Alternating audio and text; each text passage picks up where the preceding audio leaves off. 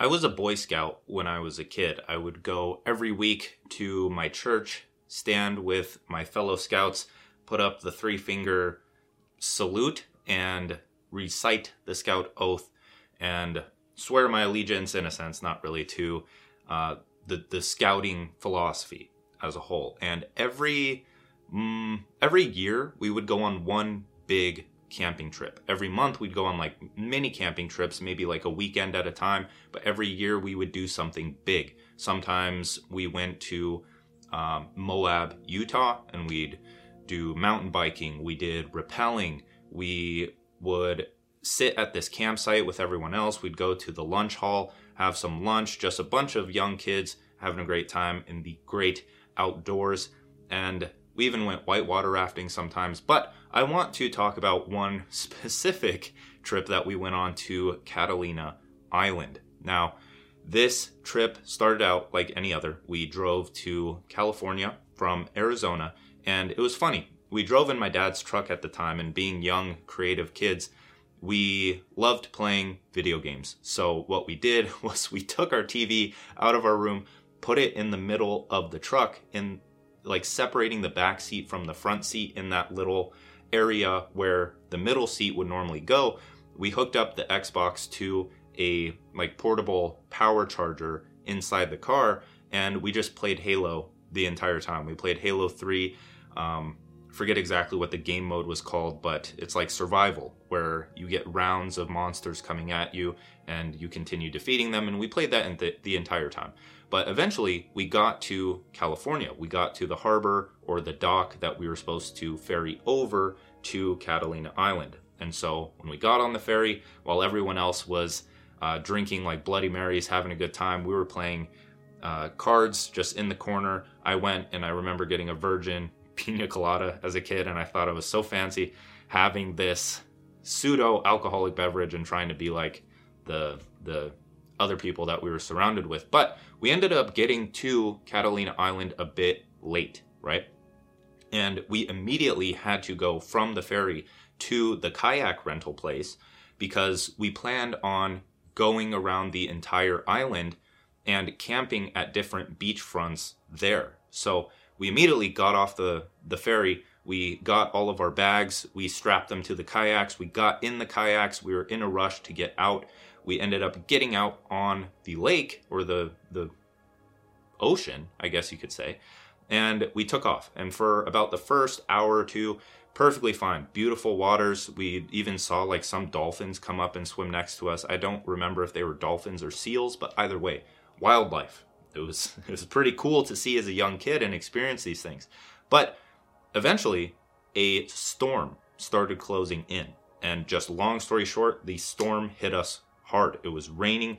The waves grew to at least, I'm not exaggerating here, at least like 10 feet in difference. They were big waves, of course, but we flipped so many times at the bottom of the waves. We couldn't see everyone because we got so split up. So when we would get to the top of the wave, we would see our scout leaders in front of us, and we would see the orange part of their oars, and we were slowly losing hope because the people behind us, we couldn't even see them anymore. We flipped, my bag fell off, we're dying, we gave up multiple times. We just put our oars down and we're like, just take us, like throw us into the side of the thing, we're done.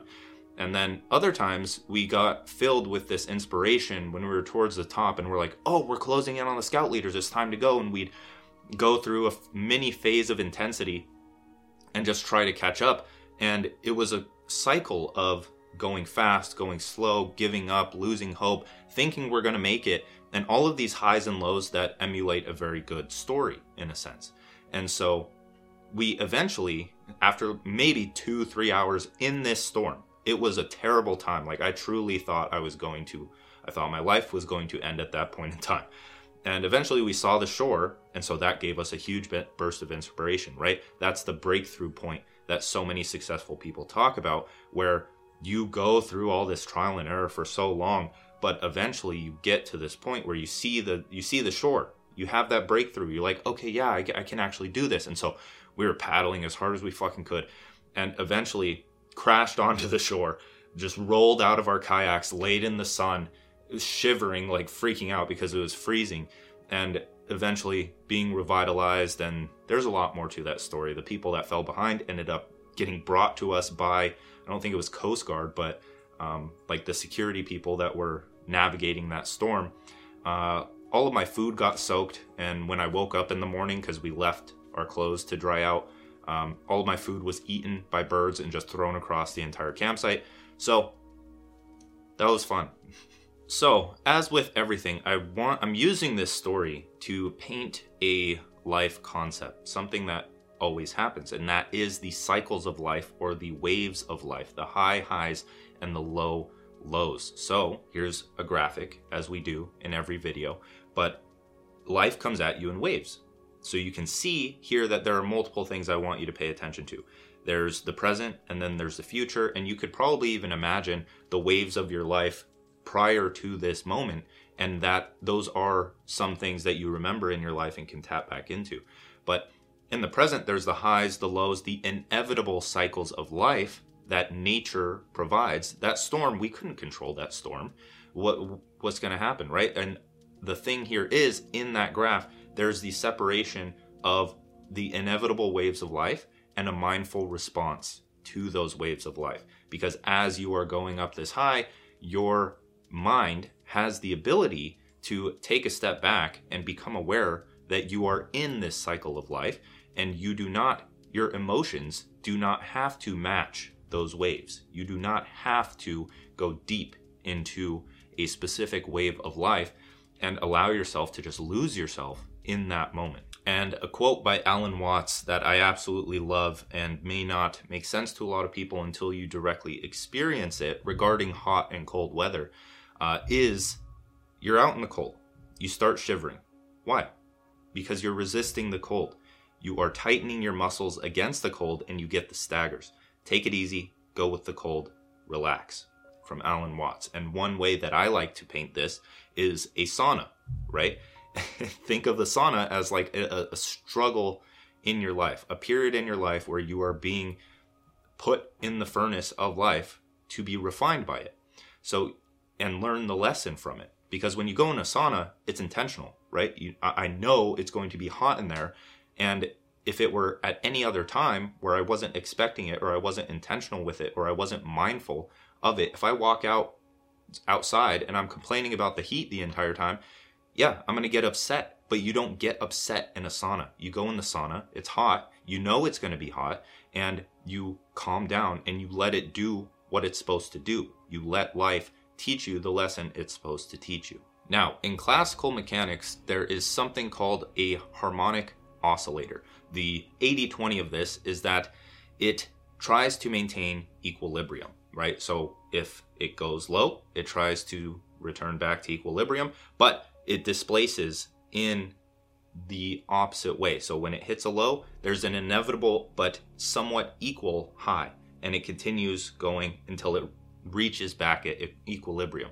And that's the picture I want to paint here, because our mind is a harmonic oscillator. There are aspects of life that you cannot control. Now, I also want to mention that our mind is a complex set of systems, right? And if you understand systems, you understand that they make decisions through positive and negative feedback, and that can be conditioned over time. That's what makes a good system, right? If you have a high in life and you register it as positive feedback, you're going to want to reach that high again. But per the harmonic oscillator, or just the inevitable waves, there's a counterforce.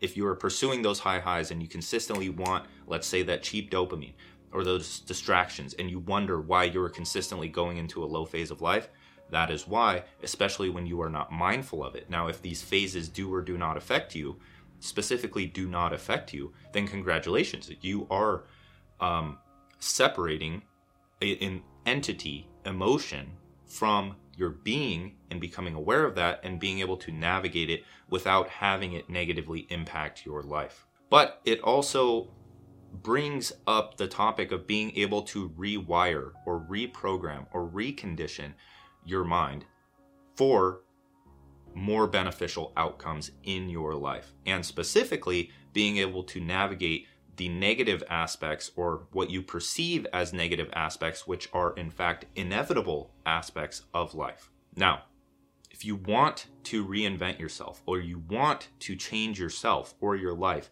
you need to change your identity. Why? Because think of it, a healthy person does not think of healthy eating as a chore. It's enjoyable to them. They find a deep satisfaction in that because it is a part of their consciously created identity, right? They enjoy eating an apple over, say, a cookie. Now, enjoyment is different from pleasure, right? By eating an apple and understanding the depth and the consciousness beyond that and how it impacts every aspect of your body, right? You are expanding your consciousness here rather than just like, I want that shallow, surface level dopamine pleasure hit instead of diving deep. What are the impacts of this apple? Think beyond the apple. Think beyond the apple. What made the apple? Can you gain deeper appreciation for it? Where did this apple come from? What was the process for getting it to the store? Who was impacted by it? Who created it? Is it causing suffering to actually produce this apple? What about when I put it into my body? What is it doing to my body? Do I have to learn about my body in order to do these things? Do I have to break out of this unconscious life that I'm going through and actually learn something for once and expand my awareness and consciousness to the point of deep appreciation for the things that are conducive to my growth? Now, changing yourself is not as simple as it sounds. By any means, it is not simple. It takes a long time. It takes years of reconditioning because it's taken you 18, 25, 30, 40, maybe years to be conditioned into this current life that you're living, and you're expecting to change at a moment's notice and recondition all of those unconscious patterns that you aren't even aware of within a week or something. And this stems towards everything. If you're overweight and it's taken you 40 years to put on all of that weight and all of the unconscious thought patterns and habits that come along with that, and you expect to change because like in a week or in a month, and you want to lose 20, 30 pounds or the love handles in X amount of time, you're chasing the surface level dopamine hit again. You're not thinking of the depth and the long-term impacts and everything else regarding that will help you create a new identity and create a healthy lifestyle for yourself. This isn't a 3-month process of creating a better life for yourself just to go back. You have to dive deep and you have to form an identity with building blocks that only come from seeing past the surface. Now, I want you to think of a city in this because cities are constructed, right? They are in essence a system that is constructed and conditioned over time, whether or not it's built on a solid foundation, right? And so removing, let's say, your mind or your identity is this construction. It is a city. Now, if you were to take down City Hall, the entire city would, it wouldn't know how to operate, right? It wouldn't make sense. And then you trying to change that aspect of your life without being able to navigate the low that is going to come with it because you're at a high, or you remove the City Hall from your metaphorical city and you hit a new low. And then the harmonic oscillator is going to bring you back to a high and then to a low and eventually equilibrium. But again, you have to be aware of that and be able to navigate that. So that is the first step is a mindful approach to all of this. But the second is understanding. So thinking of your identity as a city. And I want you to think of it as Seattle, Washington in particular. In 1889, a glue pot tipped over and nearly burned down a majority of the city. Why?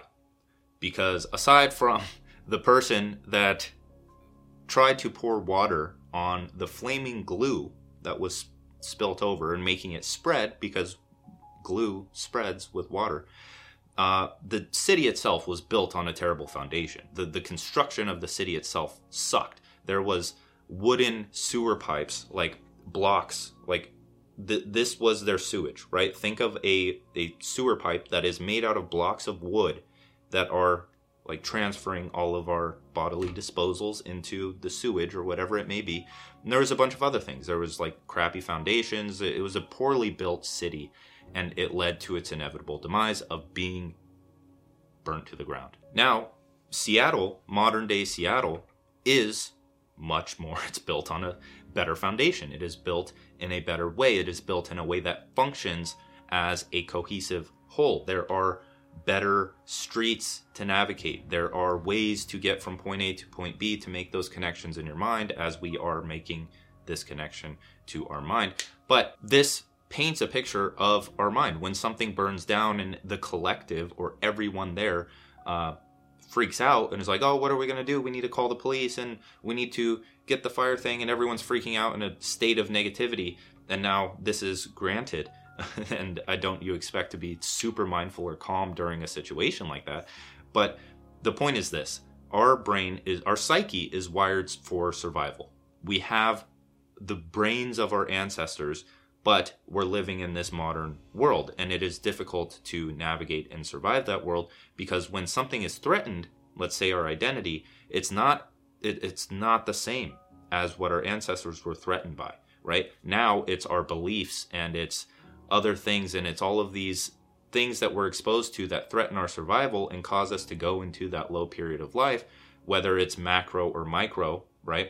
Whether it's a week long or it's 5 seconds long, and we're thrown into fight or flight, and all of those stress hormones fill our body, and we don't know how to navigate that, even though there is no real threat. There is no real threat. And when you try to change your identity by pulling a piece of your city out, it's going to cause that survival response where you're going to be put into fight or flight. You're going to go into a low period. You're going to fight with it quite a bit. And we could bring up quotes about don't fight with it, flow with it, be mindful, whatever it may be. But you need to understand this before you start to actually change yourself and your identity along with it. Because when you pull out a piece of the city, which part are you pulling out first? Are you pulling out the heart, which is going to send you into a very low period of life that you may not be able to navigate? Or are you going to have to do it step by step and take out the small pieces, replace them, take out what you're directly conscious of right now, and work to repair it over time?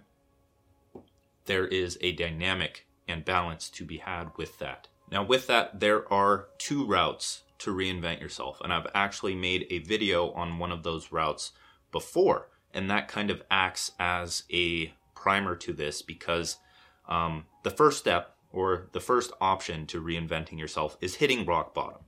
It's trying to change one of the foundational pillars of the city you've built of your identity, getting kind of pissed at yourself and changing it, right? Because a lot of the people that have hit some form of rock bottom at their life and decided to turn it around immediately, that is more than a possibility, but it also comes with a very low period that you have to bounce back out of and then become mindful as the harmonic oscillator is returning to equilibrium, or as your psyche is trying to maintain homeostasis. Because that's the thing.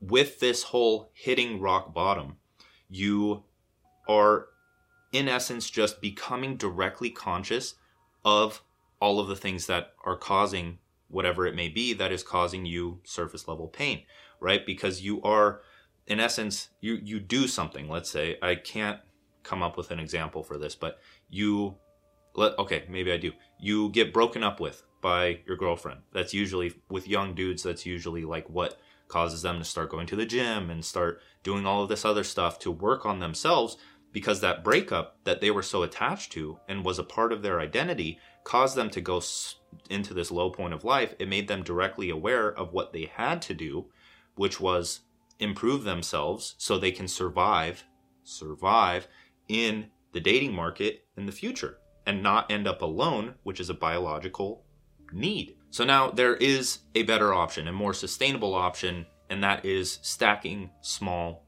wins. Or as some people put it, building a portfolio of small bets. Or Alan Watts says gambling on yourself. Or James Clear says 1% better every day. Now, rather than attacking the absolute foundation of the city that you've built over time, again, think of it like ancient Rome, right? Where ancient Rome got destroyed. There is an ancient Rome and there's a new Rome. and ancient Rome wasn't as sturdy as New Rome. And so you are in essence slowly taking down New Rome while also building up, slowly taking down ancient Rome while slowly building up New Rome. It can be the same or it can be different. And so you are attacking these buildings in your identity that aren't necessarily going to cause you a ton of pain. You aren't attacking the foundation at first because you have to slowly peel back the layers, because that's how this stuff happens. It's layers upon layers. It's systems in your head that are becoming hardwired over time. And once a system is completed or it is conditioned enough to know this is the thought pattern that you need to take, it becomes habit, it can become unconscious, all of that stuff. So you need to slowly peel back and start to solve the problems that you are directly aware of right now. That is how you do it, right? That is how you become aware of things in general, is to question, right? If something happens and you do not like it, why? Question. Don't just let it be. Don't just let it be unconscious.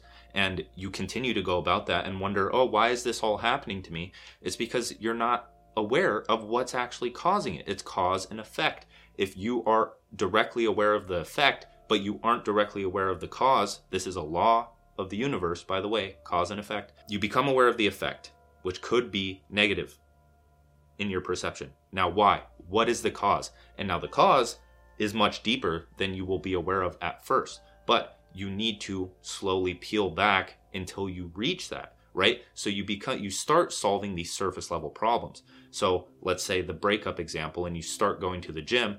A lot of people do it for vanity, but eventually it becomes very passionate to them because they see the depth in it.